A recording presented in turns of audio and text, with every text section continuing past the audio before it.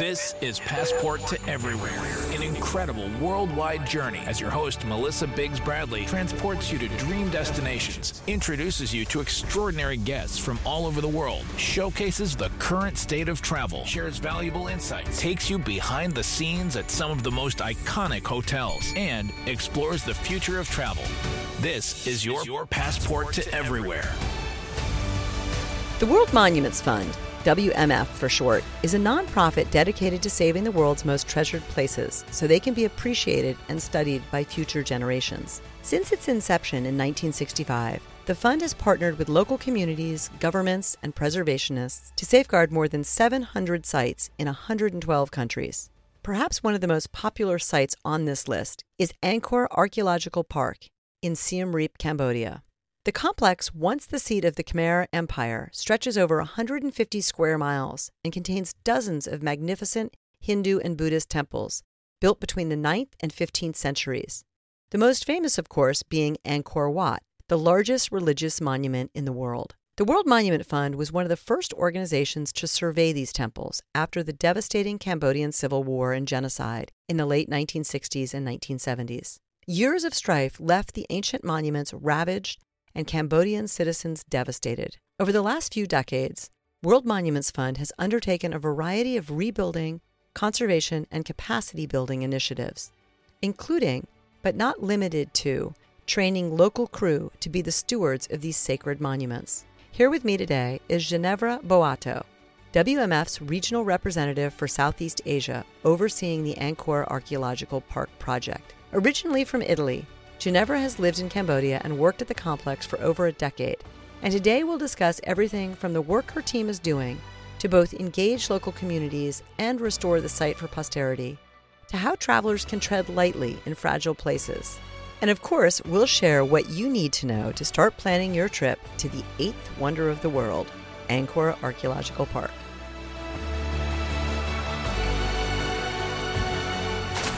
Listen to new episodes of Passport to Everywhere, Thursdays at noon, 9 a.m. Pacific, on SiriusXM Business Radio, Channel 132.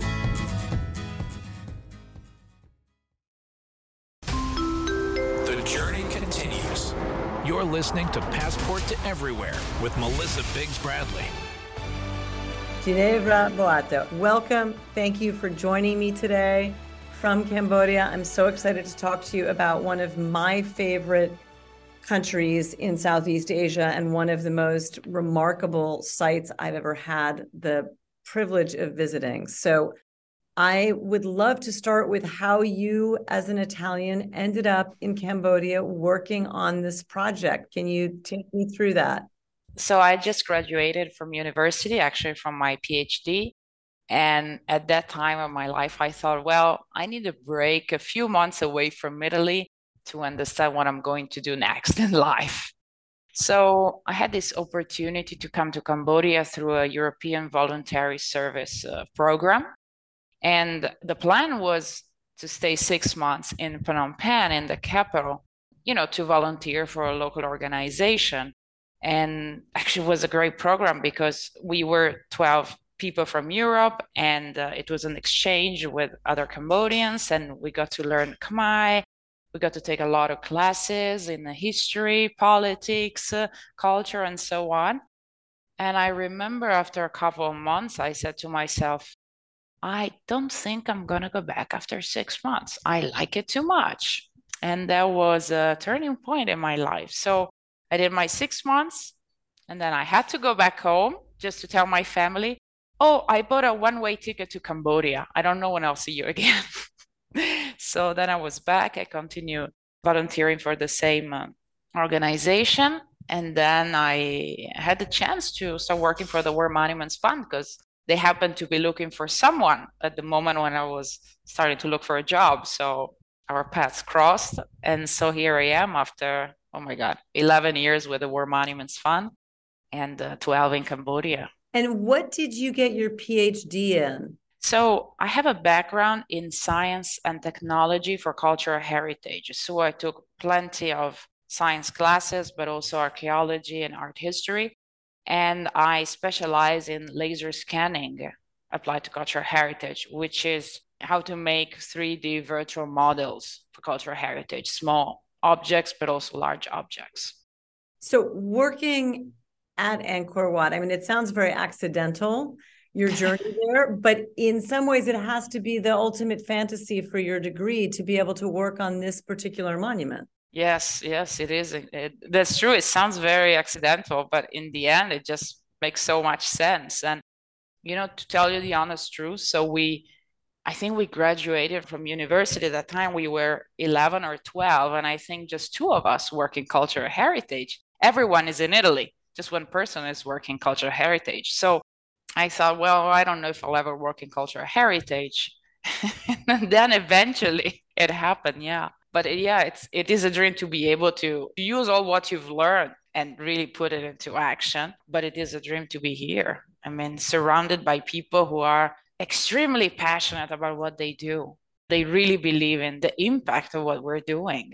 And I work with, only with Cambodian people here in Siem Reap. It's a great experience every day. I don't need motivation boosters. So I've been lucky enough to go to Siem Reap and Angkor Wat and many of the temples around that area a couple of times. But for people who haven't been, can you explain the significance? I mean, it was a kingdom. And I remember one of the things that blew me away when I first went was understanding that I think it was the 9th century, the kingdom of Angkor was bigger than the city of Paris at the time.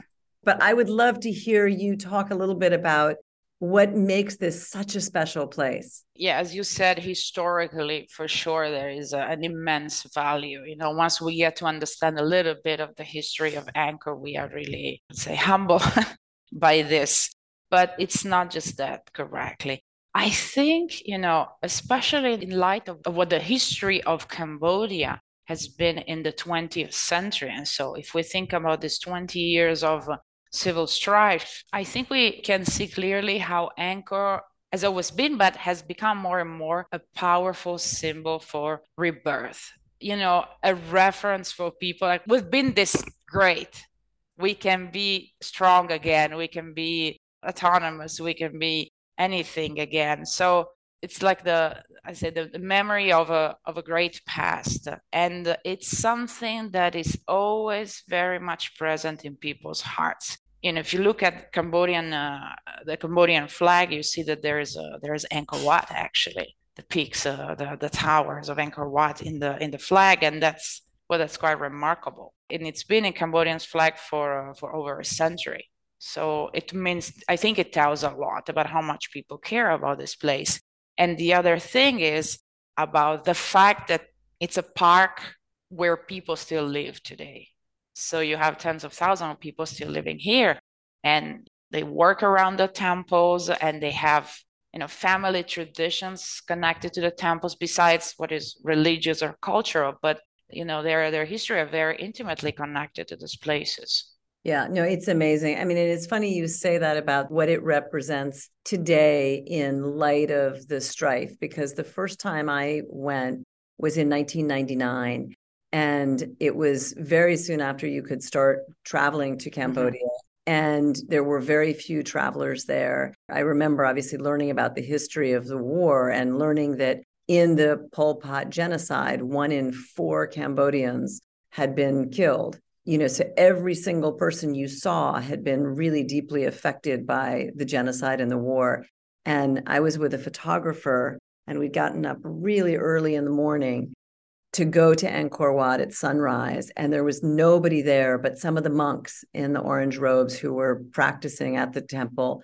And all of a sudden, at one point, as the sun had come up, we looked and there were cars pulling up, and it was a pilgrimage day. It was a holy day, and people were they'd come from all over the country to come and worship. And it was this kind of moment for me where a monument went from being a piece of history to being an alive, religious, spiritual beacon. It was just one of the most amazing travel memories I have. Obviously, now when you go to Angkor, it's a little bit more crowded. So it's a little different. But I think, you touched too on the importance of the Cambodian people. And having lived there now for as long as you have, I'd be so curious to hear what you think it is that makes Cambodia such a special place. You know, the thing that struck me the most when I came to Cambodia at the very beginning is the fact that people do not give anything for granted on what they have. So they are very grateful for any gift that life has given them. I think at that time, maybe coming from spoiled Italy, spoiled Europe, I think it meant a lot to me. I don't want to think of Cambodia as just a post-disaster country because I don't think it's anymore just that. I think it's much more, it's become much more. But I think there's if you think about those 20 years and you see how people are still grateful to life for whatever they get. I don't know, access to public health, access to university, meals every day. I see that. And I see also a country that, and I mean, I say this as living here, I say this also as a professional. I feel like there are people in this country, again, who value a lot any resource that is being brought here. So, I mean, I say really honestly that a lot of the people we work with, even within the government too, I can see how people have stepped up over the years. And I just have a bit over 10 years span of observation, but still we can see major strides because really people, got the most that they could for any resource that was brought in, international resources. I should go back. I'd love to have you explain to people what the World Monuments Fund mission is. So World Monuments Fund is a no-profit private organization that was founded in 1965. So we have almost, 55 years of experience on the ground. The mission of World Monuments Fund is to preserve the built heritage of humanity all over the world. But the way we do it, and I think this is really something special about us, is we work extremely closely to local communities. So we work for local communities and with them. And I think what makes us special is the respect for local communities and their wisdom. Okay, so for sure, our final goal is to have buildings preserved. Let's put it in a very simple way. Buildings, I mean, we're called Monuments Fund, but we'd only deal with monuments. We have really in our projects any kind of built heritage, any material, any time, any period. But the idea is really to bring a positive social impact wherever we work. Okay, which can be, socioeconomic, but also in terms of recognition of people's heritage, of narratives. And Angkor has been one of the most, I would say, flagship program for World Monuments Fund. You've been there for a very long time, and the work there, has been very important.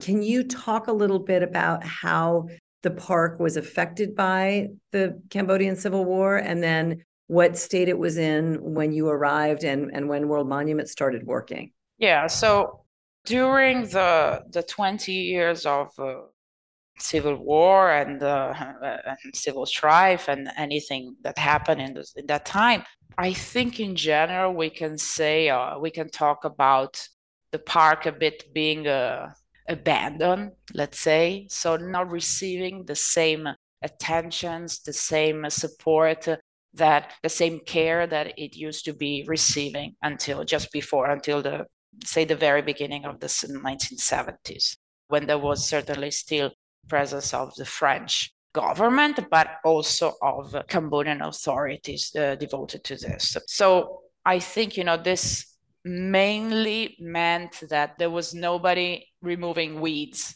If you don't remove the trees and the plants, the vegetation overgrowth, they would just come back and eat up everything, and swallow everything. So I think this is the first thing. And I think we can say certainly that there were structural conditions that, of course, they were never addressed over this time. There were mines, bombs that were put in everywhere around the park as well. There were bombs that were detonated, and there were also some areas, some temples that were used for stocking of ammunition and so on. But that said, I think it was not too, it wasn't too bad. It's not like the temples were majorly impacted in a negative sense. And I think actually the Khmer Rouge, they were themselves, they were still very, even though they wanted to start everything from scratch, as we know, they couldn't forget this past. It's a heritage that is really so heavy and so present that they couldn't just forget about it. Okay, so let's talk about the time when World Monuments Fund came in the country. And, I have given you a sense of what the situation was. And I think, so we're talking about a bit over 30 years ago. So first mission, our past president, Bonnie Burnham, came at the end of 1989. So the country reopening to the world, an international appeal by the then King of Cambodia, Norodom Sihanouk, for the international community to come in and help save Angkor. So I think the most striking thing that at the time World Monuments Fund noticed is more related to the human resources in the country, which were eventually non-existing, because any person with a degree, with any kind of association to international people, to foreigners, any person different than a farmer, I mean, would have been killed.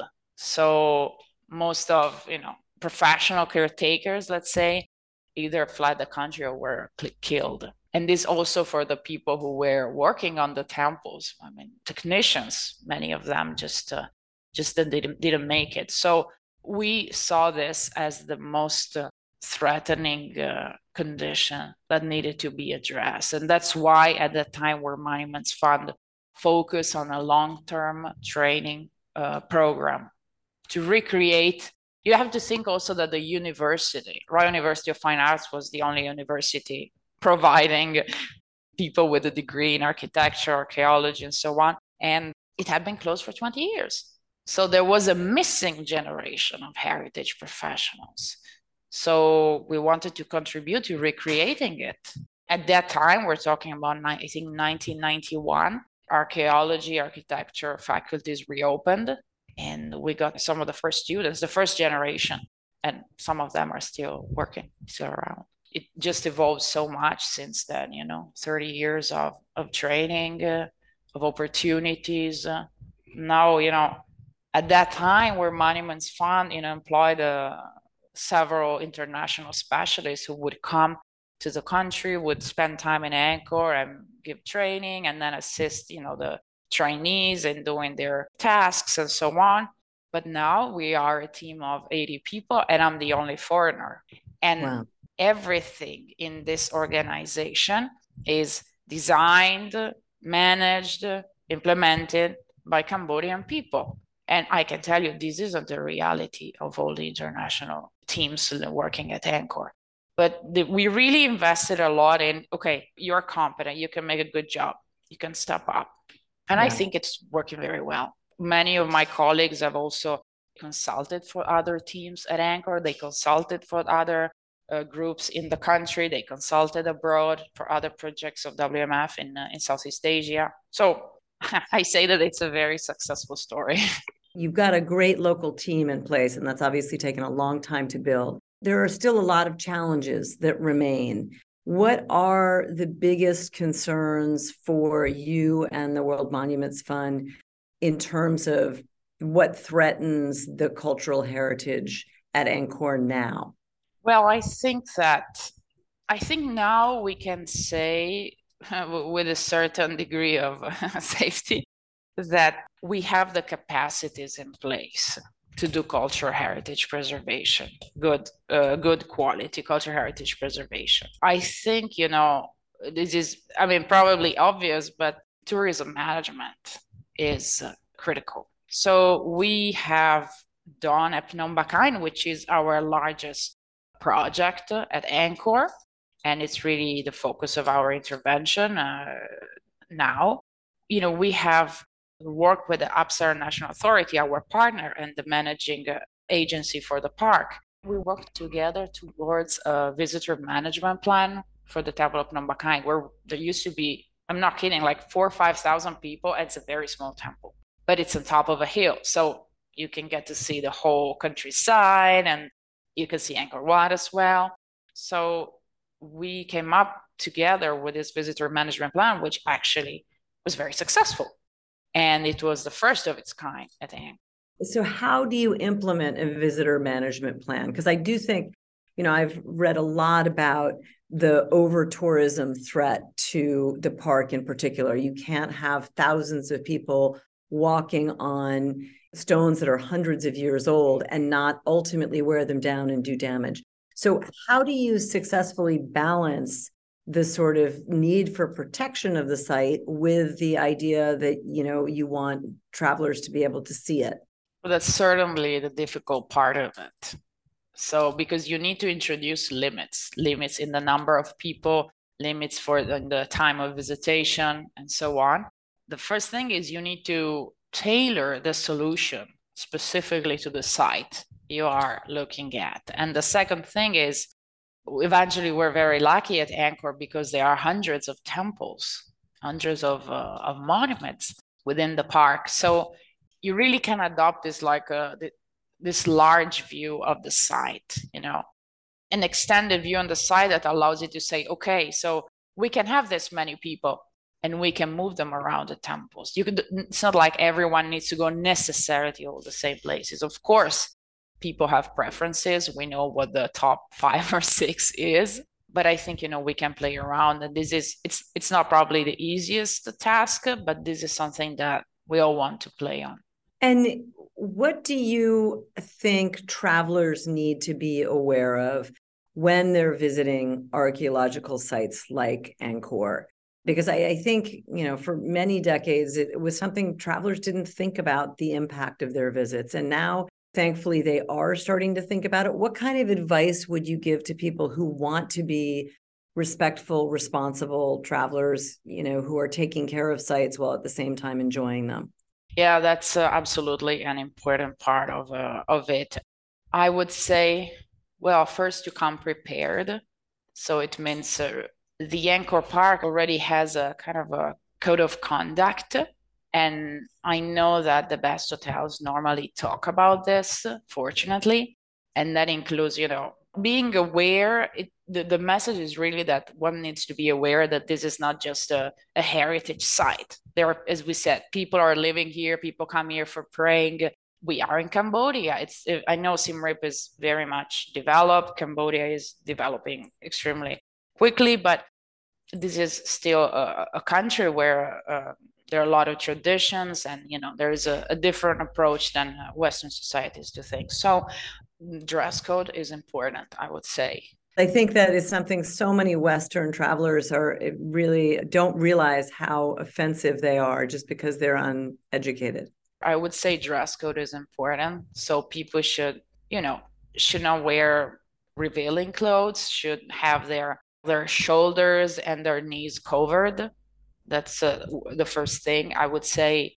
Well, we've seen also, it would be good to avoid a public display of affection.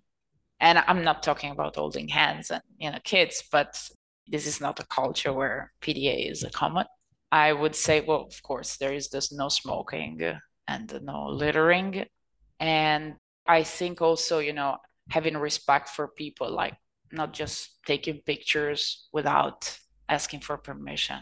Especially I've seen it with monks. People, oh, can I take a selfie with you? Just come and get close. No. I cannot touch a monk like this. Always need to ask. I mean, it's not a zoo, so it's important to ask and be mindful where we are. And the last thing I would add is, for a mindful traveler, is always keep in mind that as we as travelers are looking towards people locally are looking towards us. So I believe in the fact that we should be good role models. Yeah. And if you have a friend, Ginevra, who's coming to visit for the first time, what kind of advice do you say to them? How long would you have them stay? How would you suggest they structure their time? What are the most important things for them to see or maybe to read and understand before they come? Well, I suggest that, sometimes people come and just want to stay 2 days. And what sense are you going to get of Angkor, of Siem Reap, of Cambodia if you spend 2 days? You need to allow at least, I mean, I would say 4 days at least. Yeah. I think 2 days at the temples would be good. And I normally also suggest that probably the second day or half of the second day or a third day is done by bicycle. And I always suggest, please go for a stroll in the countryside. Don't just stay down. You got to see the countryside. Get yourself lost in the middle of nowhere with a guide. I always say, if you have a tour guide, it's the best because you need an introduction to appreciate everything. And that's valid also for the temples. I do not recommend visiting a million temples because it's an overwhelming experience. And if you are not prepared enough, it is hard to say, oh, wait, was it the Jayavarman VII? Was it the Bayon style? Which temple was it that we visited? I don't remember. I mean, few, but well selected. As I said, a visit to the countryside. I think one itinerary that I suggest is also visiting the nearby Phnom Kulen. It's probably about 40 minutes from Siem Reap. It's a hill. It's still within the park, but it's very much less visited. And there you have the opportunity to do homestay, so sleep with people in the house of people in this hill, and visiting ruins of temple in the middle of the jungle. And you can see the caves where the hermits were staying and spending time. I mean, very few people do it, but it's a beautiful experience. There's a community center organizing these visits. I always suggest that. I suggest also maybe the Royal Gardens, but this is outside of the park. Royal Gardens in town. It's a small town, so it's easy to spot the major landmarks. But it's nice to go where people are being very lively. There are things happening where kids play at the end of the day. And it was nice during COVID. People were doing it a lot in the temples. It felt a bit surreal, really, the first year. And the last thing always I suggest, of course, is also possibly a croisière cruise, on a boat cruise in the Mekong at sunset. That's magic. And on your way back to Siem Reap, everything is completely dark, but the houses, actually the floating houses of the people there, they are lit. So you can see inside their houses. That's really beautiful. And it's still, it's very respectful, I find. Yeah, that's great advice. I have to say, when I went with my kids a number of years ago, we did a bike ride out to the countryside. And as you said to a guide, we had an amazing guide who led us through farms, and we met some families. And then he took us to a tiny abandoned temple. And it was like we were Raiders of the Lost Ark. I mean, it was just us. There was nobody there, and it was magical. And there's no way we could have done that without spending time with him. Exactly. I mean, at the end, you come here to learn more about a country, and what's the best way of doing it than spending time with locals? Yeah. And so outside of Siem Reap, what areas of Cambodia do you recommend people consider visiting on their first trip to Cambodia? I love Phnom Penh. That's been my first love for Cambodia, certainly has been Phnom Penh. I like of Phnom Penh, of course, in this over 10 years I've been here, it changed a lot, but there are still, some very authentic areas really that I love visiting. I quite like going for a walk on the Sihanouk Boulevard and the riverside, either in the very early morning, like 5:30, 5 a.m., or at the end of the day. So let's say, like 4:30 or so onward. And, near in this walk, you pass by the Royal Palace. There are street vendors, and you can sit in the garden just, and have a chat with people. I love that. I like also going to Orusai Market. Again, that's a nice experience also for all the, for your sense of the smell. The smells are very strong there, yeah. And at the end of the day, there's there are street vendors there too, and food stalls. So it's nice to be there as well. And you can make some nice walks like this. When I go there, I like to stay around a street 240, and there it's not far from the National Museum, from the Royal Palace, bit of parks around, and that's an area also where you have this the giant hornbills sometimes passing by. I've started seeing them. I think they've been reintroduced also that time, but during COVID. So it's Yeah. like a sweet memory of COVID. I remember the only thing you could do was you couldn't get out of the country because it would have been difficult to get back in. So the only thing you would do, you would travel to Phnom Penh. And then, you had these giant hornbills greeting you in the morning. Have you had a lot of visitors coming back since the borders reopened, or does it still feel somewhat more quiet than it did pre-pandemic?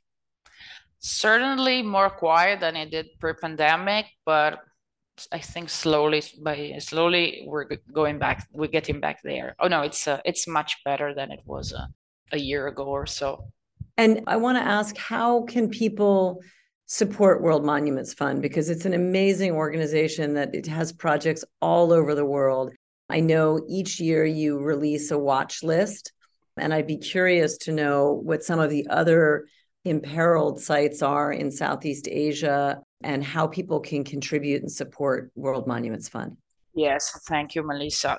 I will start with the watch. So every 2 years, we run this advocacy program called The Watch, as you said, and we collect nominations from all over the world, from any community. So local communities, university, professors, local administration, and so on. And we ask people, what is a site you care very much about and you would like to see protected? We collect over 200, 250 nominations every 2 years, and we make a list of 25 sites, which we think are most challenging or present the most opportunities. Especially, we care about things such as underrepresented heritage, climate change, imbalanced tourism, and crisis.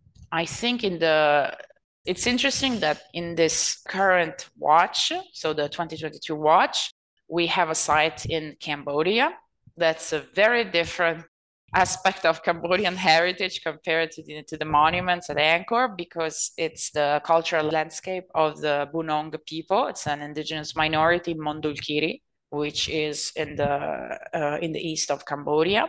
We want to help the Bunong. We are helping the Bunong people to document and inventory their cultural landscape, which is threatened by development processes.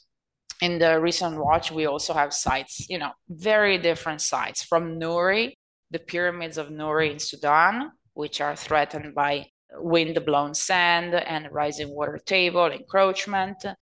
We have sites in Yemen, the site of Socotra, in the islands of Socotra, and it's about acknowledgement of the cultural heritage of the islands.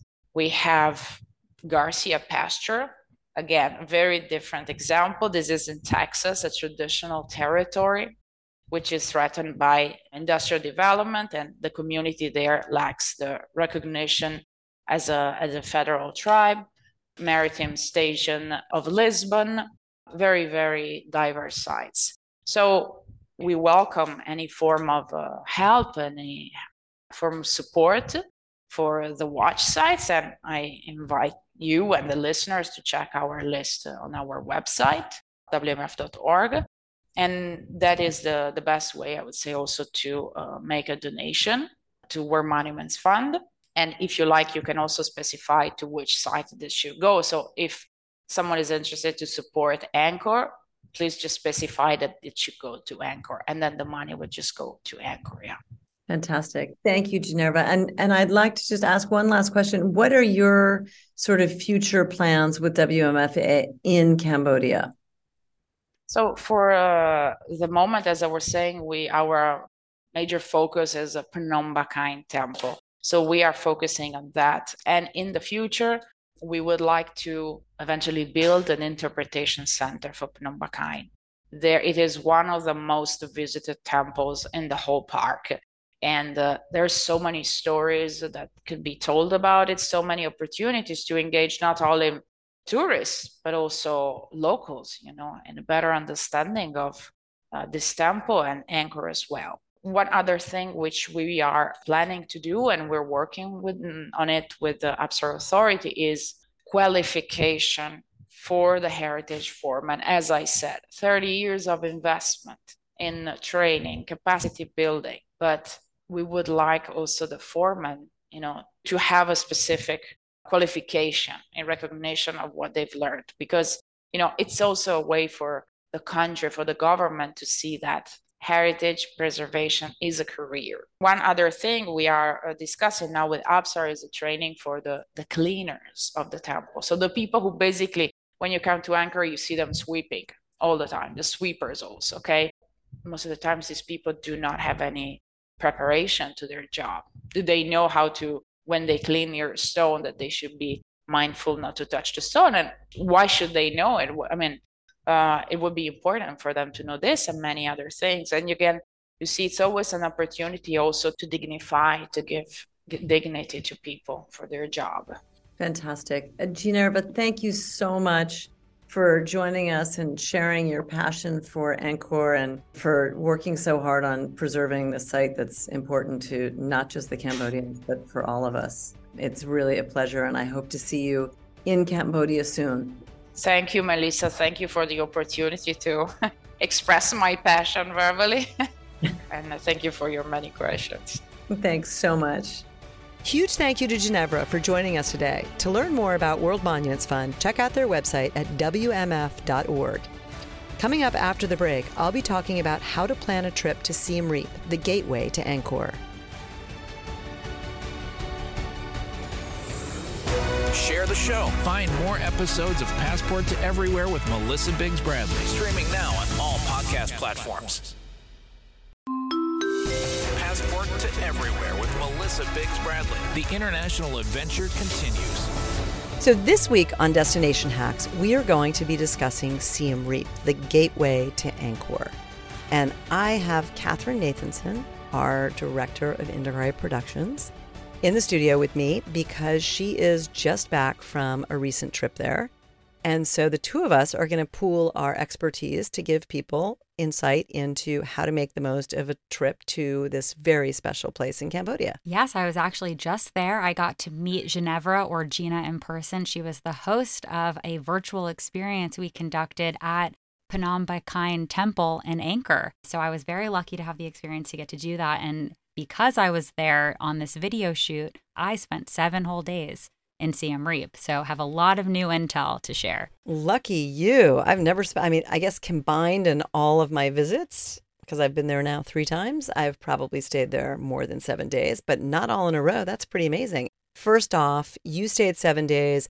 I would recommend the first time person probably stay 3 to 4 days, which is also what Gina recommended. Do you have a favorite hotel? I have a couple of favorites, but I'm curious to hear yours. Yeah, it is a tough question. There's actually amazing hotel product in Siem Reap. A couple of the Indagari favorites are the Raffles, Phum Bai Thong, and Amansara. And Phum is Phum, which actually means village in Khmer.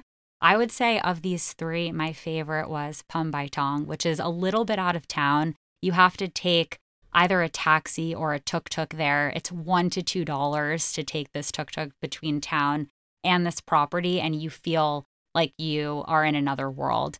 It's absolutely incredible. You're surrounded by rice paddies. Everyone has their own villa. The pool is stunning, and the 2 restaurants on property are really amazing. And my favorite part of it was, you'll probably have guessed this, but the sundowner deck, where you can just sit, watch the sunset every single evening, and have a cocktail at the end of a day of touring. Amazing. I've actually stayed at 2 of the Indagari Adored properties that you mentioned, the Raffles Hotel and Amansara, which are really close by each other. Raffles is the most historic. When I went the first time in 1998, it was the only place to stay, and it is very grand and old school and has a lot of history to it. Amansara, as you know, was the private villa of the King Sihanouk before the Cambodian Civil War, and it was turned into a small Aman hotel and is very beautiful and serene and contemporary and minimalist. Another favorite that I've stayed at in the past but is no longer open at the moment is the Belmond Siem Reap. I know that is closed for the moment and it's unclear when it will reopen. And Siem Reap also happens to be a location where you can stay really well for not a lot of money. And some of the more budget-oriented luxury hotels, and when I say budget, that's in quotes, I'm talking, under $400 a night versus maybe $900 to $1,200 per night. So these options include the Viroth's Hotel. There's also Jaya House, and Treeline is another one that is really well located and a great option for a more budget client. And I know, Melissa, you love Maison Palanca, which is another one that comes in a little bit under those big three, Amansara, Raffles, and Pumbaitong. Yep, absolutely. And Catherine, I want to know what it's like to visit Cambodia right now, because their tourism, as Gina mentioned, has not come back to the levels that it was pre-COVID, which was sort of overwhelming. I mean, it was so crowded at many points that people really had to think about going in the off season, not to be, with thousands and thousands of people at sunrise. So can you talk about what it's like to be there right now? I think it seems like a good opportunity to visit. Yeah, when I was at Angkor, I was told that the crowds were at 1/5 of what they used to be. I did hear that they had a really strong festive season. So I do think for those 2 weeks over the holidays, Christmas, New Year's, they did start to see crowds coming back. But in general, they're still seeing fewer crowds, and it's a really exceptional time to be at Angkor and to visit Siem Reap. And how does Siem Reap feel? Because it was hit really hard. Its economy is based on tourism, and there were no tourists for many, many months. How does that affect the traveler's visit and experience?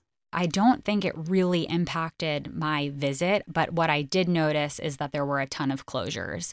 So places that I was told were somebody's, favorite restaurant in Siem Reap wasn't there anymore. So now we have new favorites. And it also inspired a lot of new openings. There are some new shops that you can visit in Siem Reap. And from the hotel perspective, many of them are reopening. The only one that hasn't of what we've mentioned so far is the Belmont. And so can you mention one or two of your favorite shops that you discovered or restaurants? Yes, I would say there is an amazing food tour in Siem Reap. That was one of my highlights of my week there with this woman named Evie Ellie. And the concept behind it is that in a lot of cities, when you hear food tour, you're usually going to food stands or markets. But in Siem Reap, there's so many amazing restaurants, and usually travelers are going for just maybe 3 nights. So you can only eat at so many. So on her tour, you go to a restaurant for an appetizer, a different restaurant for the entree, and a different restaurant for dessert, which is a really fun concept. And she actually opened up a new store called Satu, which is a great Cambodian concept store in the town of Siem Reap. And I would say that was one of my favorite discoveries of this past trip. Some of my other favorite shops include Eric Racina, which I know you love too, and Louise Loubatiere. And restaurants or dining experiences, there are so many others to list, but I loved my meal at Maison Palanca, Sugar Palm, cocktails at Miss Wong, and Cuisine Wat Dam Nak for a more fine dining experience. Fantastic. And for people who are going to see Angkor, you and I both have traveled within Cambodia beyond Siem Reap to places like Phnom Penh and to other areas. What do you think is a perfect itinerary? I would say people have to give themselves 3 to 4 nights in Siem Reap. Absolutely. And there's a really easy flight from the US, especially if you're coming from New York. You can go Singapore Airlines direct to Singapore and then fly right into Siem Reap. So you don't need to go into the capital of Phnom Penh before flying over to Siem Reap. It has its own international airport. So what does that itinerary look like? How much time are people spending in the archaeological park versus around the town of Siem Reap? There are definitely highlights. People want to see Angkor Wat, the big temple monument that the whole park is named after.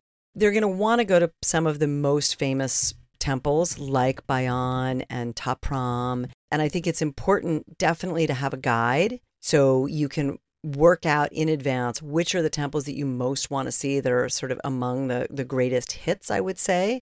Going to see Angkor Wat at sunrise is a very special experience for sure. But as Gina said, you also want to get off the beaten path. So I would say, 2 half days hitting the greatest hits. So going in the park and seeing some of the more famous, and they're going to be more crowded ones. But then also have at least 2 half days where you're going to some of the smaller temples that don't have crowds, that are further out. I did a great bike ride with my kids out to the countryside, and we did a hike, and then We ended up at this tiny temple where there was nobody, and it was really like a Raiders of the Lost Ark moment. I think you definitely want to go out on a boat cruise and see the floating villages on Tonle Sap, which is the largest freshwater lake in Southeast Asia.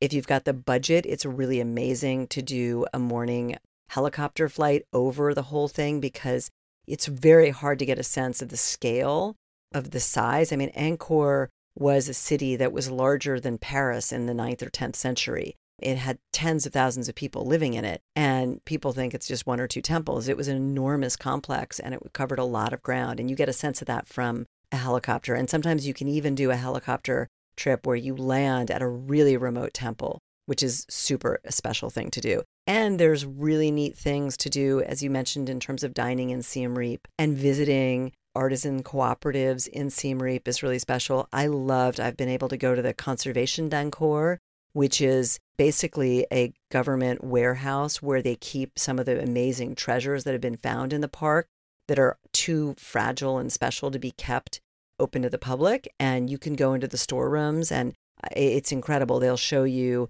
flasks of perfume bottles that they found from the 9th century, or vases and smaller things that are just incredible glass bottles from, the 9th century. They're 1,000 years old, and you can still see the perfume traces in it. So there's some really neat things within Siem Reap that are not part of just going and seeing temples, and I highly recommend doing that. Yeah, there's also a booming art scene. I loved visiting Team's Gallery. I thought that was a really special visit. And of course, the shopping. So you can really spend like a half day easily just wandering around Siem Reap. So you want to give yourself time to do that. And I wanted to mention, because I know that Gina spoke about Phnom Penh, the temple that's under restoration by WMF. And a little hidden secret that I think a lot of people don't know about in Angkor is that you go to Angkor Wat for sunrise, but you actually go to Phnom Penh for sunset. So that's a really nice way to cap a day. Super tip there. Thank you, Catherine. It is at the highest point of Angkor. It's the temple that is located the highest. And you went in November? I went in November, yeah. Which is the beginning of what they say, that dry season, the ideal season. So I've been in November and then also in February and in March when it was starting to get hot. But another secret time that people like going is in July, which is really the rainy season. But apparently you have a lot of afternoon rain showers, but it means you get really bright, clear, beautiful mornings.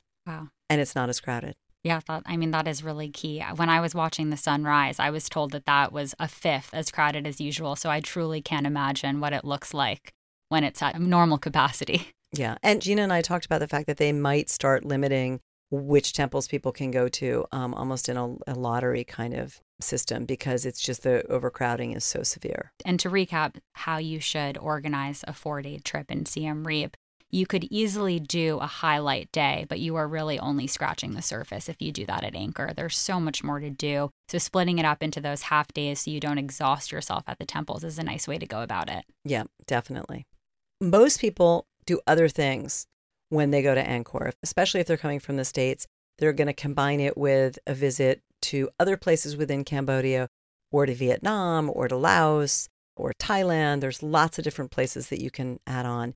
But Catherine, I know you went to a very special place that I have not yet visited. Can you tell us a little bit about where you went after your visit to Angkor? Yes, I would say I am now the preacher of the Cambodia circuit. There is more to Cambodia than just Angkor. You can go visit the capital in Phnom Penh. There are some amazing hotels there, and there's some really interesting historical touring you can do, learning about the genocide. So a lot of deep, profound touring, but really important touring to do and to incorporate on a trip to Cambodia. Yeah, and I will throw in, I've done that. And one really neat thing, which I didn't mention, is you can combine going to Phnom Penh and then taking a river cruise on the Mekong up to Siem Reap. Oh, you did and that? Then, yeah, Okay. I did Nice. the amazing on the Aqua Wow. Mekong. But go back to Phnom Penh, because Yes. it is a very special place. So I just did a quick night there with a half day of touring, and there was so much more to do and see. I wish I had given myself at least 2 days there. I will now fast forward to one of my favorite experiences in Cambodia. I was lucky and I got to spend 2 nights at Shintamani Wild, which is in the Cardamom Rainforest. They had just built a new road connecting this area of Cambodia to Phnom Penh. So it takes 2.5 hours to get there by road transfer. This hotel, it's as if you're at an African lodge in the bush. It is quiet. It is peaceful. You're nestled in the forest. The tents were designed by Bill Bensley. We have to have him on the show, actually. He's incredible. Yeah, we definitely have to get him on the show. He also did the Four Seasons Golden Triangle, the Capella Abood. I think he's the most prolific 5-star hotel designer in the world. Wow. He's done so many of the most luxurious hotels all over the world, and they all have different personalities. And Shantamani Wild is his baby. Yes, and this is really his passion project. So, I mean, the property could not be cooler. You literally arrive in by zip line. There is no better hotel arrival, I don't think, in the world. So you show up, they put you in a harness, and you are off to the races to get into the lodge, which again is just nestled and hidden in the forest. You couldn't see it even if you were flying over by helicopter. It beautifully blends in with the landscape. The design of the entire camp is incredible. There are only 15 actual tents, so it's a really intimate experience. And your itinerary throughout your time there is filled with, first of all, unlimited spa experiences, which you can't really get that anywhere else. And one of the most special activities while you're at the camp is actually going out with the anti-poaching patrol unit, searching for poachers on mopeds. So the activities are really endless. You know, you can go out with a butterfly specialist. You can go on a waterfall hike. There's incredible birding, fishing. You can go ziplining as much as you want, and then the foraging, and there's cooking classes. And what I really loved is that they call their main lodge headquarters. So you're immediately upon arrival just in the spirit of adventure. You are really there to explore, unwind. And it's also partly a conservation project. So you're joining the team to protect this landscape, right? Because it's totally conservation based. Yes. And you feel that from the second that you arrive. Like every activity that you do, you're helping, which is just a really special, immediate give back moment that you can have when staying at this property. Yeah, no, we've got to get Bill Bensley on. I remember talking to him about this project, and he had just had Ed Sheeran stay. Yes, actually, by the main bar, there is an Ed Sheeran and Justin Bieber sign with their signatures on it. Yeah, he said he was the nicest guy. I think he went there maybe even for part of his honeymoon. I got to get there. You've got to get there. And then also there's the beach, which we didn't talk about. And neither of us have been there, but there are some really spectacular options on the beach. Cambodian beaches often get overlooked by Thailand or even Vietnam. But you could go and you could stay at this resort called Song Sa. And then there's also a Six Senses, which is on the beach. Thank you, Catherine. Great to hear that Siem Reap is still as charming as I have always thought it to be. And you've given me a new reason to go back to Cambodia. Yes, maybe an insider journey next year. Maybe. We did one a couple of years ago. It was great. Yeah, on the Mekong. Amazing. Yeah. Well, you've got to get back and you've got to go to Shantamani Wild. Sounds fantastic. Well, thank you so much. I want to thank Ginevra Boato for being with us today and taking the time to discuss the World Monuments Fund and her work preserving Angkor. Coming up on the show, I'll be taking you to Antarctica, Charleston, and many other destinations. In the meantime, please call with your questions and leave a message at 646-535-7297. Or send me a note on Instagram at Indagari Travel, or write us an email at passport@SiriusXM.com. The adventure continues next week. Find more episodes of Passport to Everywhere with Melissa Biggs Bradley streaming now on all podcast platforms and anytime on the SXM app. Follow Melissa on Instagram at @IndagariFounder. And for more on Melissa, head to Indagari.com. INDAGARE. Send us your questions about travel. Passport@SiriusXM.com. Or call us at 646-535-7297. This has been Passport to Everywhere.